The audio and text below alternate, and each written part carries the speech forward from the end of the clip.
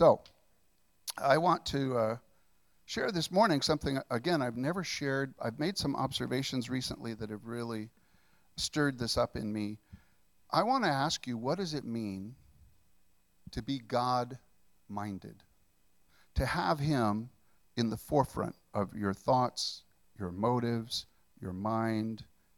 There is a book by Francis Schaeffer that's incredibly good. It's called The God Who Is There. And if you need to intellectually understand that God has revealed himself in a multitude of diverse, creative ways through all of the centuries, to really ground yourself intellectually on the fact that God is there, it's a tremendous resource. God does reveal himself. But at the same time, God also hides himself.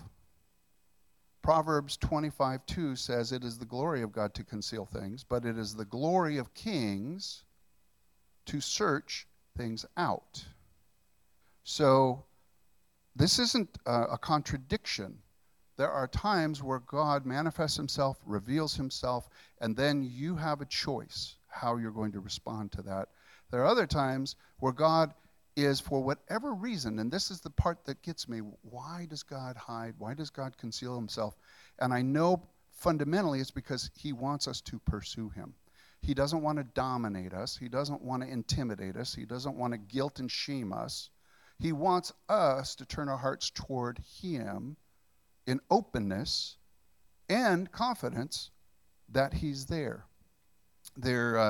In Genesis 4 is just a quick passage that really interests me. You know, before there were Christians, before there were Jews, before there were really other people, it says in those early days, the generations after Adam and Eve, they came to a point where it said there were those who called on the name of the Lord.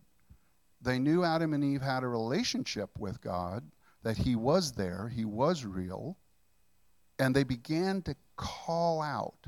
They didn't wait for God to just show up and make them do something. They began to seek him so they might find him. And those are the people who begin the journey of faith, to just begin that walk. And so I know Jesus can crash into your life uninvited and turn it upside down anytime that he wants, and at that moment, the individual has a choice about how he's going to respond. Like Paul on the road to Damascus, like so many others, like times in my life I never saw it coming. This morning I was reminded of a very beautiful thing. I was at a men's retreat years ago and just really enjoying the presence in the community I was in. And then the still small voice came and the Lord said to me, "I called you, you didn't call me." And it shook the very foundation of my life. I began an exploration of what does that actually mean? Am I trying to get to God to respond to my stuff, or am I responding to his? And then this morning, I was reading John chapter 15, which we sang today about he's the vine and we're the branches. And you know, right in there, in the middle of it, is the direct quote that I heard the Lord say to me personally. And I don't think I knew necessarily, I hadn't memorized that verse. And so to this morning I'm reading, and there it is. I called you, you didn't call me. And it absolutely blessed me, and it freaked me out. It's like, wow, how often do we hear scripture that we didn't even memorize, and God can remind us of it? Now, I think I had previously read it, but I had received it as an encounter with him. So that was a time God crashed into my life. He invaded my life. He was invited, but he wasn't necessarily inspected. But the point of today and being God-minded is God can fade away in your life to the point where you don't even know he's there. And that frightens me. God allows us to get so distracted, to begin to focus on other things, to begin to think on other things, to become self-focused or issue-focused, circumstance-focused, instead of Jesus-focused. But he allows us to do it. And I have seen people of excellent character and amazing history and relationship who begin to just Stop reading the Word, stop praying, stop having conversations about applying faith and walking in faith in life. And before you know it, they start growing spiritually cold. I've gone through seasons of being spiritually cold. And I think this season in particular is a unique challenge to grow us up, to learn how to self-feed, to no longer be blown around by circumstances, but to learn how to stay strong and to see. The problem is if you're waiting for God to crash into your life, you can't control that. But if, on the other hand, you know that we are in control of how and when we call on his name, when we seek him with our whole heart, we turn our thoughts on him, and we encounter his presence. That, every day, we can make that choice. And I welcome any intervention, any way God wants to just interrupt my life and speak into my life, and I live to hear his voice. But I'm not responsible for when and how he does that. I am responsible for when and how I am seeking him. So I say all of that because if you want to see what it looks like to have the reduction of the influence of schools and church in a society, just look around right now.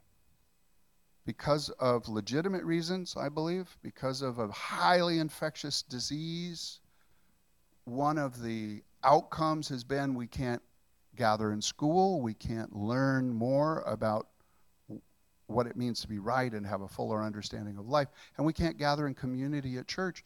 And both of those areas are very much a civilizing, maturing element of our society. And we have been forced, for good reason, to have those radically changed. So how has isolation impacted the lives of many people around you? Think about it for a moment. What changes, what stress, what vulnerability to just having your own narrative? People who suffer from depression, who are isolated now, whose only way of really regulating themselves was by getting in a group and checking out their thoughts and sharing what they're going through and being there for each other. How has it affected all this isolation, the lives of others around us and affected us? Proverbs 18:1 says, whoever isolates himself seeks his own desire. It's our desire to live in a cave. It's our desire to not be irritated by other people. It's our desire to step back and not engage. But the Spirit calls us into relationship with him. The Spirit calls us into deeper relationship with each other. And now we didn't isolate ourselves. In many ways, we have been forced to be isolated, which means we have to be even more intentional than ever at how we connect with each other in community and how we connect with God individually.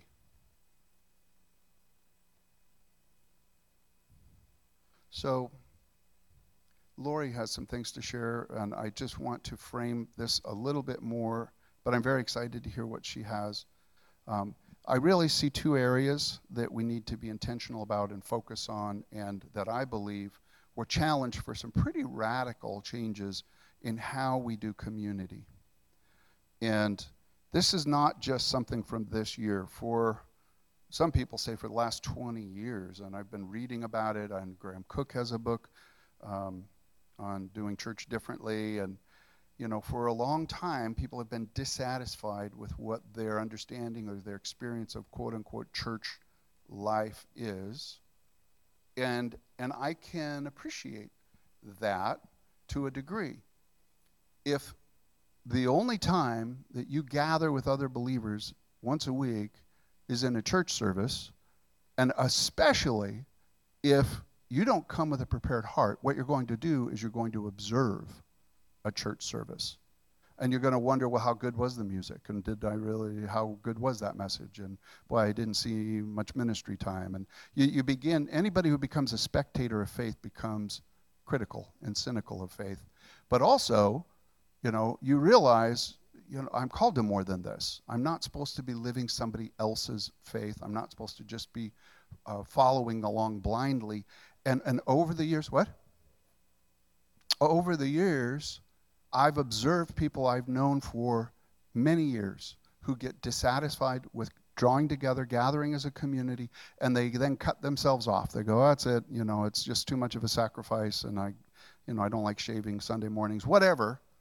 And they go, and over time, I've watched them. People I would have never expected, they grow spiritually cold because without knowing it, their primary place of spiritual feeding was actually that community. And they had no other plan in place. They just got dissatisfied with that and cut it off. And I've known believers who in just a matter of months began to question, is God there? Because when you stop thinking about him, he fades. He conceals himself because he wants people who are pursuing him out of their free will, out of love for him. And that's actually not a punishment.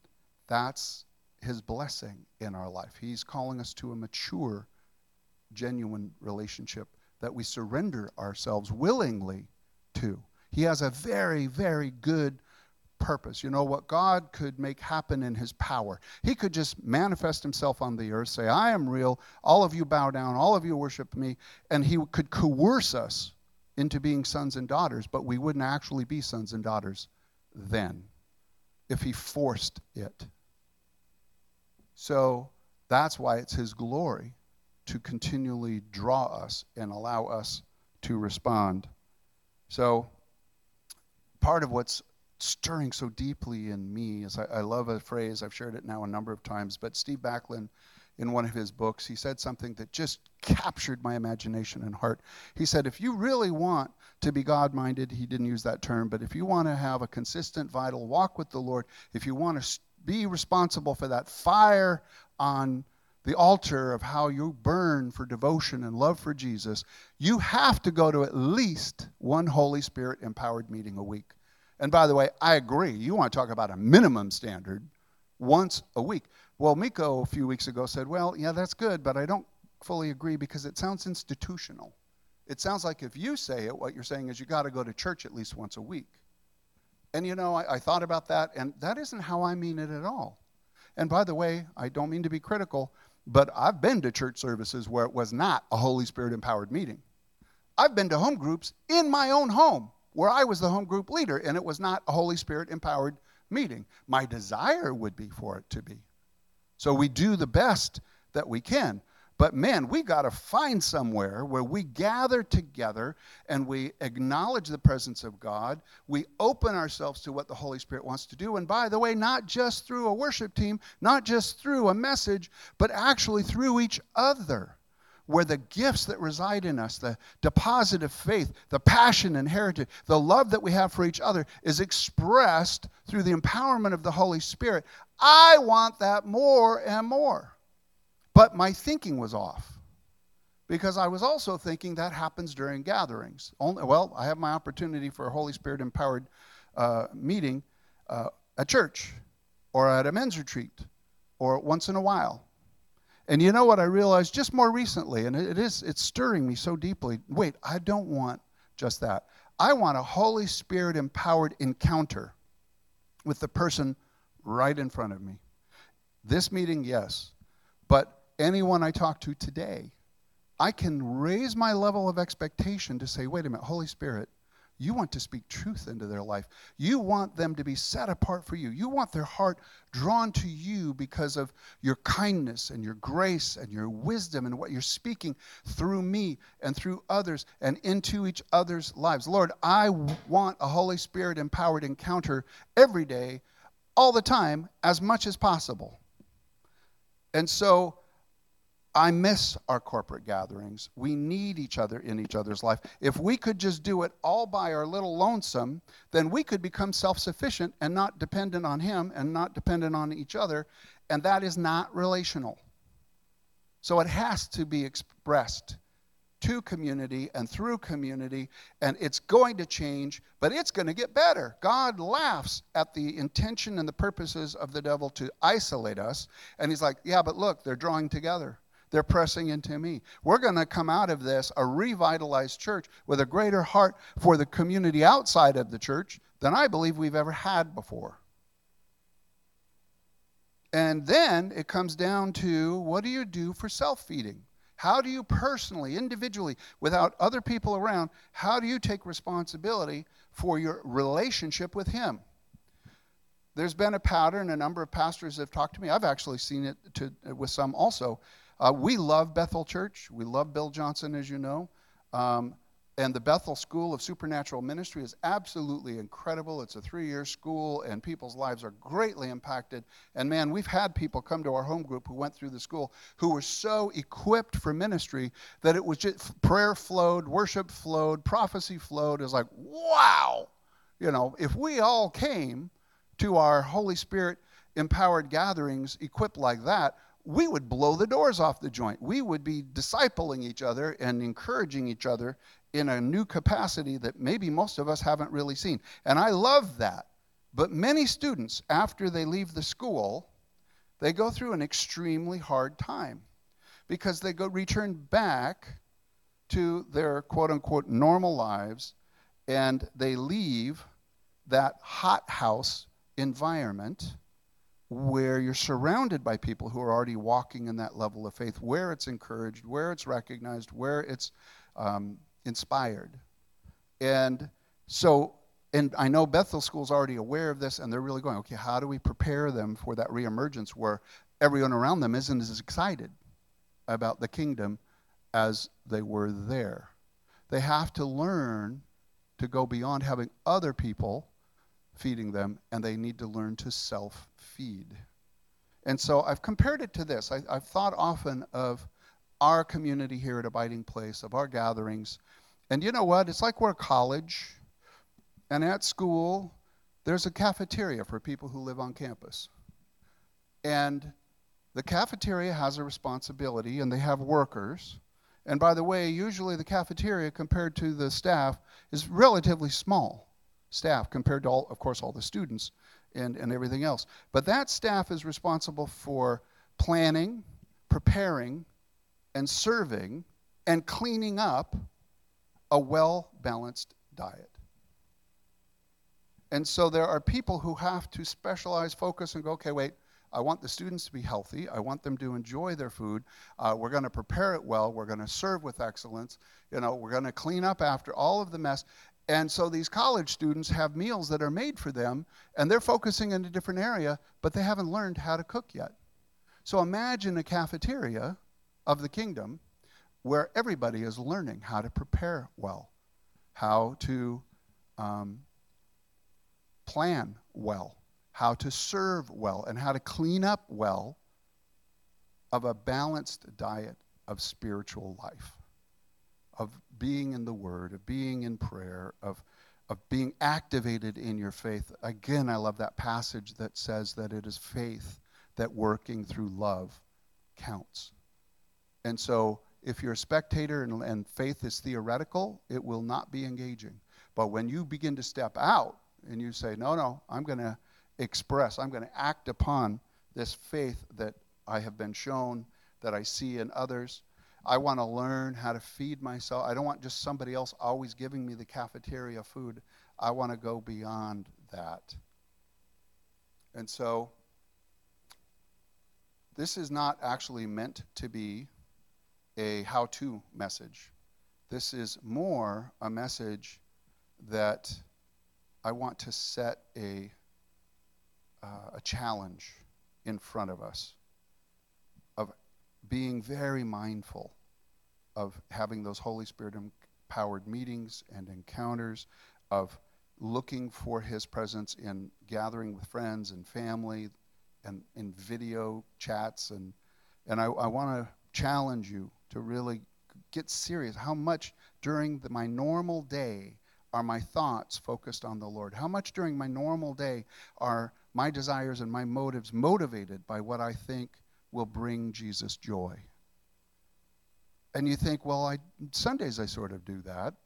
But I believe we're called to a much higher plane, a different place where every day our lives are so immersed in our devotion to Him, in our relationship with Him, that he's ever present in our minds, and we're wanting to hear his voice and wanting to yield to his promptings. And I believe the greatest weapon we have to be God-minded is an understanding and an openness to continually be filled in the Spirit. When God becomes a natural part of our thoughts and our daily life, I've known people where it feels forced and they're throwing verses and platitudes at me, but then I've talked with other people and the very flow of their life, the most natural thing for them, oh, you know what, the Lord just did this amazing thing in my life in that area, and he was so kind to me, and here's what he spoke. And they minister out of that true intimacy, that true relationship they have, and it goes somewhere deep in your spirit. And so I want to read just one thing. I've prepared this whole message, and then... Oh, no. No, we're not. Lori's telling me we're out of time. So you know what? I'm not going to read this. I'll save this for the ending. Lori, no, you come hither. Lori, you said 10 minutes, so we have 10 minutes. This is how Lori and I fight, by the way. So this is actually, it says here, Lori is going to share how we can measure just how God-minded we are and what it looks like. Lori Goessler. I think I'm going to do something off the cuff here because my message is actually a message long. It's actually a whole service long. So, and Charlie did not do anything wrong. Let me just reiterate, Pastor Charlie did nothing wrong. It was all the Lord. He messed with me this morning. So the segue into what he's put on my heart, which I will need to talk about more later. By the way, I have no jokes, but I did dress so I could match my husband, because on the way here I was thinking, or this morning, I was thinking, oh, we're supposed to do a message together. But he covered up his shirt with a sweater, so you can't see that we're actually matching colors. So I will just give a simplified, to be detailed later message this morning. I did not wear any eye makeup this morning because I took a shower, and as I was in the shower, the Lord dropped this moment, this burning bush moment in my heart, and I just started boo-hooing. And I don't know how many of you know this, but yesterday we had a memorial service here in the building, so it was a fairly packed week. We had the pantry in the morning yesterday, the distribution, and then in the afternoon was a memorial service for an incredible woman. And I just want to give kudos to Miko and to my son Josh, who came and helped do the technological part of the service to give my husband a little bit of, take the burden off of his shoulders, and he could be there for the family. But it's a hard week because the family that the memorial service was for was somebody that we knew. I mean, we've been friends for a really long time. And so the thing that stood out to me about this memorial service was even something that Charlie said, but the reason he said it was because this woman was known by her love. Anne was known and lifted up by each of her grandkids in this place, telling stories about how much she loved. And she had many sons and daughters that weren't a part of her blood family or blood relatives that thought of Anne. She loved me. She supported me. She was so generous. She didn't know me, but she just gave. And so I was thinking about that, and then I thought about another story that I had heard in the shower this morning. And the story that I had heard was about somebody who had gone through an experience of actually being arrested and handcuffed and put in the back of a car. And I thought about that, and I thought about that love, and I just started boo-hooing. Because we're all the ones that should be handcuffed and put in the back of a car. to be taken away, to be imprisoned, because we're all guilty. And it was love that opened up the way. It was love that sent Jesus to this world to walk as a man, to encounter people, to share the Father's love, and then do the ultimate sacrifice and go to the cross. It was love that took him there. And that's what I want to be known as. I want to be known as somebody who's fully encountered that love, who's fully realized, oh, I am guilty. I sin over and over again. If not for that love, I would be in the back of a car being taken away. If not for that love, I don't know what the life would be that I would be living today. So the phrase that was on my heart as I was in the shower was, Father, reduce me to love. Let me understand and connect with my need for a Savior. Let me walk in the humility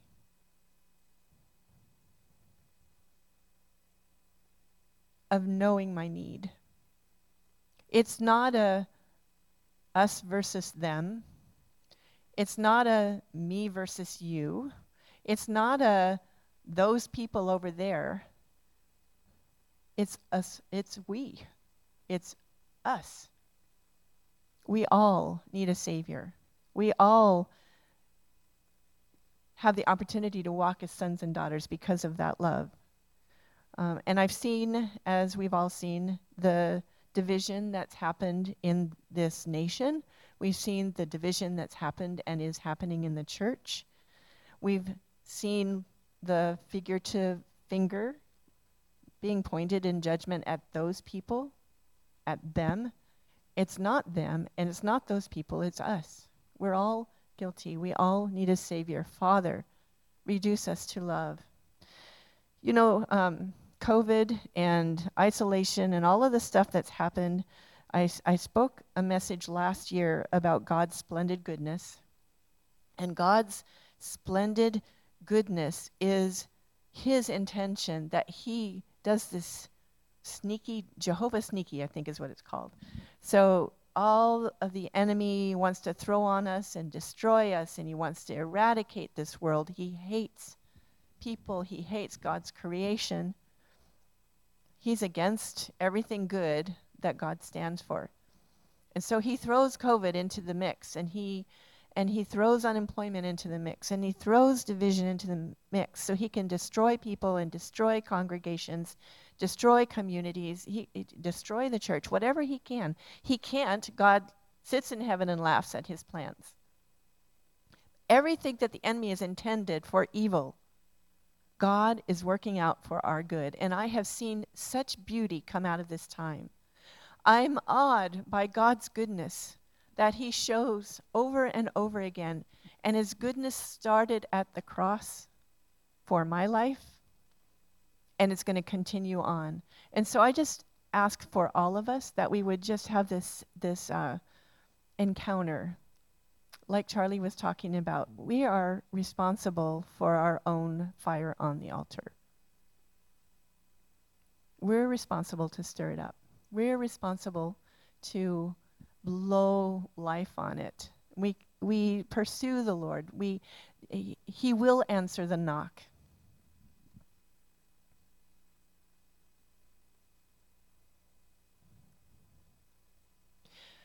I guess what I'm most wanting to see, and in my own life, I want to see a life of love where the Father has allowed the circumstances of this world to purify my heart, to burn up all those things that really don't matter. One of the things that Charlie talked about the BSSM students, and he was talking about them leaving that greenhouse environment, and there's no bad kids or bad BSSM school.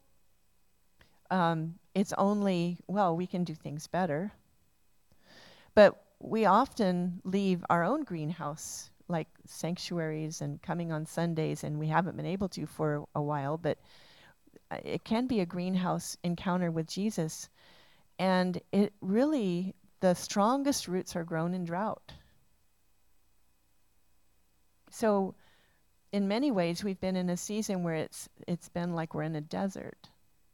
We still have Zoom. Thank you, God, for Zoom, even though we all love to hate it. Thank you, God, for the small groups that have been able to meet. Thank you, God, for phone calls. Thank you, God, for text messages. What? Pantries? Yep. Thank you, God, for pantries. There's nothing like leaning down into a car window and asking somebody, how are you doing? And connecting with the neighborhood that way. So I guess what I'm trying to say is that in many ways this has been a desert season, but our roots are growing down deep. I encourage you to grow your roots down deep. Come back to the simplicity of who really we're about. Let your legacy be the one where you choose to love because you know that you were first loved. So would you just pray with me? You have something. Charlie has something. I'll let him end it. Okay, well, that was the best part of the message. So that was excellent, Lori. Thank you. So I just want to sum it up a little bit and end in prayer. How do you want to know if you're God-minded? Learn to love well. Learn to give. Learn to receive. And Lori referred to it, and I was going to mention it, that we can love because we come to an understanding that we first were loved. And by the way, we need to get past even religious thinking. Ultimately, the purest form of love, the only permanent form of love, really does come from our Father. But you know, when we love each other, we are preparing people's hearts to understand and to be able to receive the love of the Father. So when we love each other well, then people learn how to love, and then they begin to resonate with that. And it all flows, as we know, through relationship. So I just want to end and pray on today's thing. And part of me self-feeding this last year has been my utmost for his highest, and I've mentioned it a few times. But ironically today, I finished the message, and then I read today's passage, and I just want to read a short paragraph from it. It is not enough to give mental assent to the fact that God has redeemed the world, nor even to know that the Holy Spirit can make all that Jesus did a reality in my life. I must have the foundation of a personal relationship with him. Paul was not given a message or a doctrine to proclaim. He was brought into a vivid, personal, overpowering relationship with Jesus Christ. Acts 22:16 is tremendously compelling to make you a minister and a witness. There would be nothing there without a personal relationship. Paul was devoted to a person and not to a cause.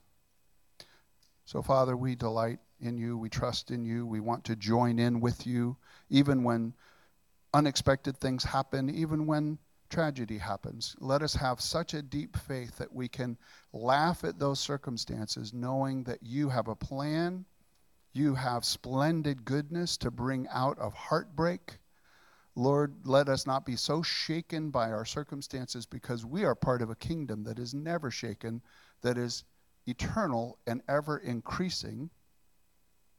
And Lord, we want to learn how to allow the generosity of our soul to be given to and poured out to others through that ultimate lens, that focus of love that connects us to your heart, that is an expression of your true character. Lord, help us gather together and encourage and practice loving well and being leaders in love, that we know how to take love out into every element of our life. And Lord, help us self-feed in such a way that our expectation is the person right in front of me right now today is going to have a Holy Spirit empowered encounter with a loving Father. Father, when we go back to in-person services, let the message go out that every person who comes can expect a personal encounter with you through worship, through your word, through our touch and our love for each other. I ask all of this in Jesus' name. Amen. Amen. Amen. Amen. Good job, Lori. By the way, she told me it was only 10 minutes. So I left 10 minutes, and now apparently she'll be speaking soon and doing more. God bless y'all.